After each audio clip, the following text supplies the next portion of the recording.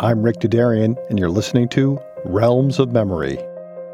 We can also look at the partition violence itself in terms of, well, who are the chief sufferers? And often the chief sufferers of this violence are the most vulnerable. They might be the women, they might be the low caste, they might be children. And I think it's the most vulnerable people who get caught out. And so we have to recognize that this is not, this idea of violence is not necessarily equal. I think there is a hierarchy of experiences, whether it's of violence, whether it's of migration, and whether it's of resettlement. There are layers and layers, and this is a very stratified society at the best of times. Whether we're looking at caste, region, class, whatever, it's very stratified.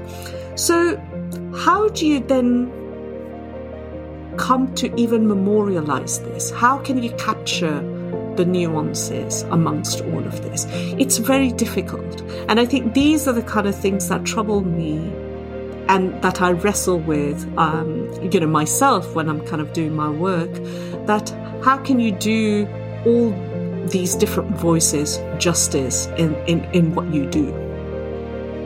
My name is Pippa Virdee. I'm an associate professor at the Montfort University in Leicester, UK. And I specialise in the history of modern India and Pakistan. And I'm especially interested in the partition of the Punjab. Over 14 million South Asians fled their homes in the months that followed the partition of British India. Some of the worst violence and most dramatic changes occurred with the unmixing of peoples in the multi-ethnic and multi-confessional region of the Punjab.